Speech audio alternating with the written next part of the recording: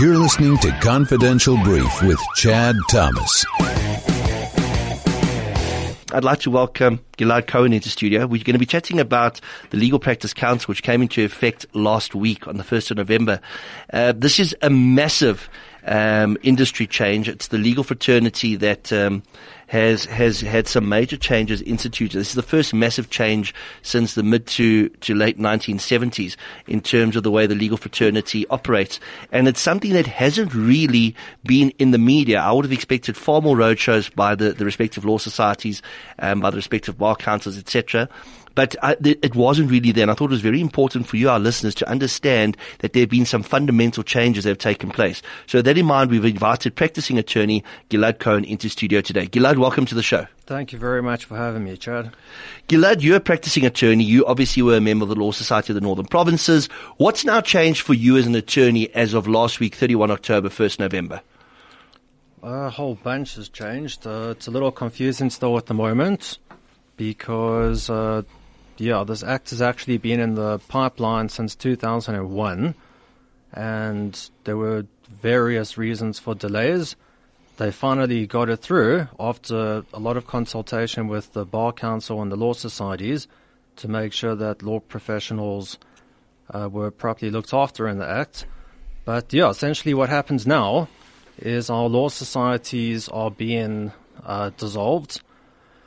We are now under the regulation of the Legal Practice Council, and the same goes for advocates who were previously regulated by the Bar Council. They also now fall under the regulation of the Legal Practice Council. Now, this is big news, Gilad. For me, as an investigator that deals with attorneys and whose attorneys then brief advocates, this is huge news. South Africa, we've always looked at an attorney and a lawyer being the same as a solicitor. In the UK, we've looked at an advocate having the same as being a barrister in the UK. But things are now different. You're now telling me that an advocate is registered with the same association as that of an attorney. Does this mean an advocate is going to be able to be instructed directly by clients and therefore cut out attorneys? I'm not sure how delighted about it advocates or attorneys are, but it's something we're going to have to get used to. The new Act, the Legal Practice Act, does make provision for advocates being able to consult directly with the public and therefore not having to go to an attorney as a first port of call. They will be called Fidelity Fund advocates, and they'll operate trust accounts and be able to consult directly with the public. It mainly helps young, new advocates who haven't yet built up relationships with attorneys, because a lot of them are struggling to get work, and you'll bump into them at court and they'll say, "Can you please brief me?" Now they have the opportunity to market themselves and to get their own clients. So help me to understand this. Previously, if I needed an advocate to represent me in a serious matter and who was clued up in that particular sector of law, my attorney would have to go out, find the correct advocate and brief them on my behalf. What you're now saying is if I am able to find the correct advocate and he's a Fidelity Fund advocate, in other words, he's had a Fidelity Fund registered, I'll be able to pay him direct and he'll be able to represent me directly. That's pretty much what's happening. Surely this has upset the legal fraternity. Look, it has upset a lot of attorneys. Certain work is still reserved for attorneys, such as notary work and conveyancing. That will not be able to be carried out by advocates. On the same token, though, they can apply to court and transfer or to be taken off the role of advocates and placed onto the role of attorneys and take all the professional exams to be a notary or a conveyancer. It has upset the apple cart. It's very confusing. The stuff, it kind of feels like it came out of nowhere. I think most attorneys and advocates aren't ready for it and haven't really become familiar with the Act. I think the biggest thing attorneys have been worried about is what to wear in court. I believe so. Now, that was suspended last week because people were unaware what they're going to have to wear in court, etc. And this seems like a very minor issue compared to the fact that people now have to register with Fidelity Funds, they have to have trust accounts, you can now pay advocates direct. But the biggest problem experienced by attorneys last week, as intimated by a judicial officer or a presiding officer was the fact that people didn't know what to wear to his court. Tell us more about that. Yeah, it's kind of sad that it's really sad that that's the biggest thing that was concerning attorneys. In the greater scheme of things, I mean, we've had a massive upheaval here. We are no longer regulated by the body that has regulated attorneys for about the past 60 or 70 years. And, people are going about their day-to-day business and trying to run their practices, and this thing has kind of felt like it's come out of nowhere. But on the same token, it has been getting dealt with by the bodies that represent us, and we're just going to have to get used to it. Robing in courts, that will not be implemented right away. Attorneys are going to have to wear bibs in the magistrates' court, which is a new thing, and advocates are going to have to wear robes in the magistrates' court. But the truth is it might get scrapped. Most of this act, even though it's come into effect, actually hasn't been, it's not in effect yet. I think it's difficult for me to say, but maybe 90% of it's not in application yet. Gilad, this is a bizarre scenario because for 17 years people have known this is going to happen. There's been talks of it. Now it's happened. 31st of October was the end of law societies. It was the introduction of the Legal Practice Council, and from the 1st of November, all of this changed. We've heard now that advocates can now take instructions direct from the public. Has anything happened to attorneys to elevate the status of attorneys in terms of these new acts and regulations? No, I can't really think of any benefits whatsoever for attorneys. Essentially, what's the purpose behind the act?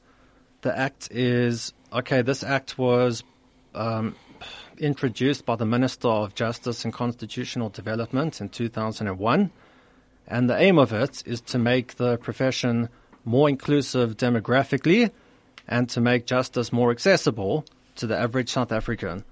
So what it really means is it means government regulation. So, for example, the Legal Practice Council is a government body. We used to be regulated independently. That's no longer the case. We now have to answer to the Legal Practice Council, and the Legal Practice Council has to answer to the Minister of Justice and Constitutional Development, who's actually got the power to dissolve the Legal Practice Council if he feels that they aren't achieving their purpose of transformation and making fees more affordable. Gilad, I'm going to take a quick break, and I want to chat to you while we're taking the break about the impact on the public. When we come back, I think it's very necessary for the public to know their rights and how they're now going to be able to find out whether or not they're dealing with the right practitioner and what it is they should be doing to protect their rights. We'll be back straight after this. You're listening to Confidential Brief with Chad Thomas. Welcome back to the show. If you're just joining us, I'm chatting to attorney Gilad Cohen, and we're chatting about the Legal Practice Council, which came into effect last week. I've spoken to many journalists, I've spoken to many members of the public as well as clients, and I said, do you know that there's been a massive change within the legal fraternity in South Africa? A lot of them have been very unaware of it. For me, I blame the Department of Justice and Constitutional Development. I also blame the respective law societies. I know that Law Society of South Africa and some of the provincial have had roadshows, etc., but the public at large are unaware of these fundamental changes that impact directly on them. Gilad, let's talk about those changes that impact on the public. What would you say is the most important impact that the public will suffer, or not suffer, but will realize as a result of these changes? Okay, if anything, these changes are aimed at the public, and they, in theory, should be very beneficial for them. And they will probably make our lives a little bit more difficult as attorneys.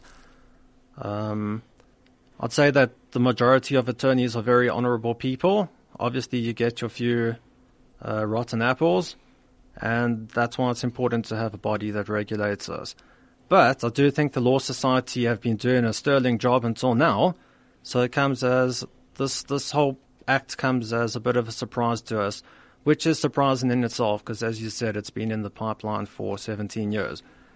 In any event, I think the Law Society and the Bar Council have consulted with the powers that be, and the Act looks after us. And okay, so what are the benefits for the public? One of the benefits will be that there's going to be a legal ombudsman, which is quite interesting because I don't know if things are as clear-cut as, for example, insurance, where you're not getting paid out, or the motor industry ombudsman, where a car has been repaired and it's not working. I think law is a little bit less black and white, which sounds ironic. But, so you'll have an ombudsman. They'll be in charge of the legal sector.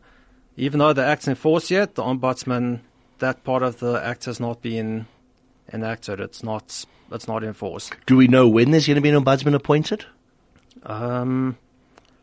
Most likely, probably in the next 2 years. I think there's been a general timeline given. Like, you've got 2 years to go and sort out a whole bunch of things, and I think that's one of the things that's going to be decided on. So I need to ask you this. Is this Act, it's obviously not retrospective, it's been given 2 years in which to play catch-up with regards to the appointment of the Ombudsman, having advocates now register fidelity funds, etc.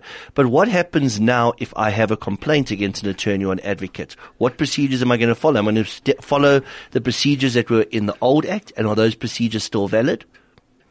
It's a good question. At the moment, I'm not 100% myself. I can probably go onto the Law Society's website and there'll be news happening like daily.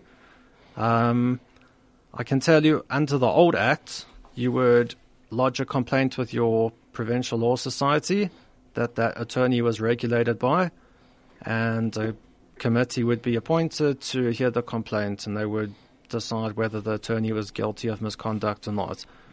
Under the new Act, disciplinary hearings will be held by the Legal Practice Council. They'll set up committees. And again, this isn't yet in force. A committee must consist of 3 people. It can either be 2 advocates or 2 attorneys, depending on who is being disciplined. But one interesting provision is that it makes one space available on that committee for a layperson. So you're actually going to have a member of the public who will sit in and represent the public and decide on what they think is fair or not. Sort of like a jury system.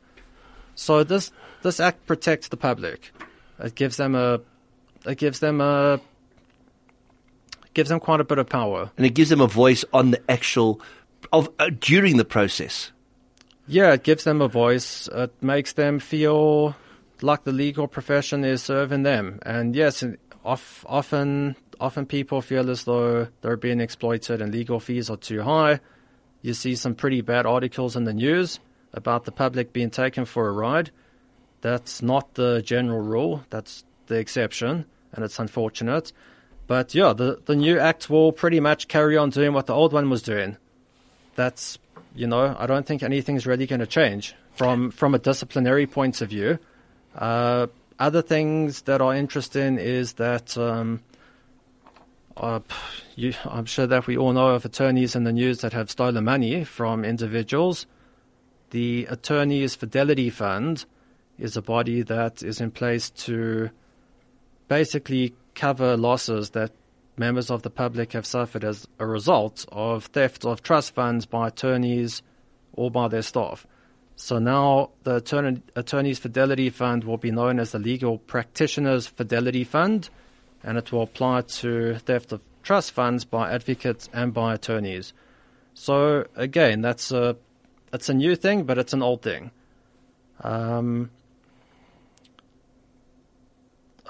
This is quite an important one. Again, actually, this doesn't change anything. No person other than a legal practitioner is allowed to charge fees for legal services. Nor may a person other than a legal practitioner give the impression to the public that they are a legal practitioner.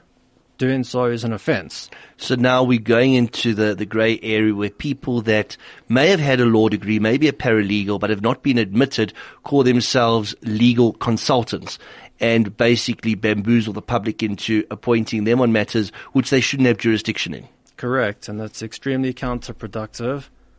And frankly, they don't know what they're doing. and they'll come on board and start writing letters to you. And help me to understand the difference between an attorney and an advocate, how somebody becomes an attorney, how somebody becomes an advocate, and what kind of education they require to get to that point. Because I know that to be a notary public or to be a conveyancer is a different paper that has to be written once somebody's admitted. But how does one get to the point of becoming an attorney, and how does one get to the point of becoming an advocate? Do they study the same things, and do they do the same job? Okay, so the foundation's the same. Both of them will start out by doing an LLB. Once they finish their degree and they've graduated, that's where you have a fork in the road. The majority of LLB graduates will choose to be attorneys. I think I've got some statistics over here. At the moment, you've got in the country 26,700 attorneys, and you've got 5,500 advocates. So quite a disparity, quite a big difference in numbers. Massive gap. Massive gap, yeah. So the majority of people will become attorneys. To become an attorney, you have to serve articles at a law firm, and that's generally 2 years. To be an advocate, there was tutelage. Is that still there? Yeah, to be an advocate, you need to do pupillage, and you need to write your bar exams. So actually, to become an attorney, you do your 2 years of articles, and you write 4 board exams. And to become an advocate, you do 1 year of pupillage, for which you don't get paid. It's a pretty rough period for budding advocates. And you have to write your bar exams. But the status of having advocates, I'm sure, drew a lot of people because it was a titled position. The same as being a doctor, you were called advocate. But it wasn't as easy as a lot of advocates thought it would be because they weren't getting instructions directly from attorneys because they were never, ever in a position to create relationships. Do you think this is one of the reasons for this fundamental shift and the reason why this act has been implemented? Yes, I do know for a fact that the aim of the Act's transformation and to make the profession more representative demographically. From my personal experience, I've heard a lot of complaints from young black advocates that they are qualified, but they're not getting any briefs from attorneys. So they're sitting without work, basically. And what this new law does is it allows them to get a Fidelity Fund certificate and to not rely on past relationships with attorneys' firms to give them instructions. There's also strict rules about advertising, so they can't really go out and ask firms to send work to them. It's got to be sent to them. Now they've got the option of going directly to the public, advertising, hey, look, I'm an advocate with the Fidelity Fund certificate, and I can provide you with services the same way that an attorney can. Very fascinating. When we come back for our closing moment with Gilad, I want to chat about where an advocate or an attorney can advertise, what is an ambulance chaser, why is touting not allowed, and what is the way forward. You're listening to Confidential Brief with Chad Thomas. I'm back with attorney Gilad Cohen. We're chatting about the recently formed Legal Practice Council, which has had a huge impact on the legal fraternity. Before we went to break, I said I want to discuss the fact that advocates can't advertise, attorneys can advertise. When can attorneys advertise? What is ambulance chasing? What is touting? And what is acceptable advertising in the industry? Well, there's a very fine line. What amounts to touting, what amounts to acceptable advertising. I think for me, the line is basically to keep things very generic. You can offer your service, but you can't say, we are the best law firm in the country, although some firms actually do. You can't say we are better than any other firm. You can say, I'm Gilad Cohen, and I do anti-nuptial contracts, I do commercial litigation, I'm a notary, but that's it. It's got to be very vanilla and very bland. Are you a notary? Yes. And that is a different paper to write altogether? Yeah, it's an extra exam. You find that a lot of attorneys aren't notaries. What is the difference between a notary and a commissioner of oaths? Notary is quite a strange exam. It's quite a difficult paper to write and pass. I think it's probably got about a 20% pass rate. The difference is that a notary is a very important official who witnesses people signing documents and certifies documents as true copies. The difference is that it's for use overseas. Okay. That's the main distinction. So a notary public has got international recognition, whereas the South African Commissioner of Oaths, which could be a layman who works for an organization, has received that status. In fact, all policemen are Commissioner of Oaths. When I was a military policeman, I was a Commissioner of Oaths, is just to be able to swear to a statement or a document that's in front of you for local use. Correct. And notary, and the word of a notary is a very strong word. I've heard people describe it as a Commissioner of Oaths on steroids. And tell me, do we use the term notary public in South Africa, or is it just notary? Yeah, we use the term notary public. And it's bizarre that a lot of people are unaware that there is a stronger stamp available from an attorney that's done a paper than that of a Commissioner of Oaths, and that if you do need something notarized for international use, it can only be done by somebody that's written a specific exam.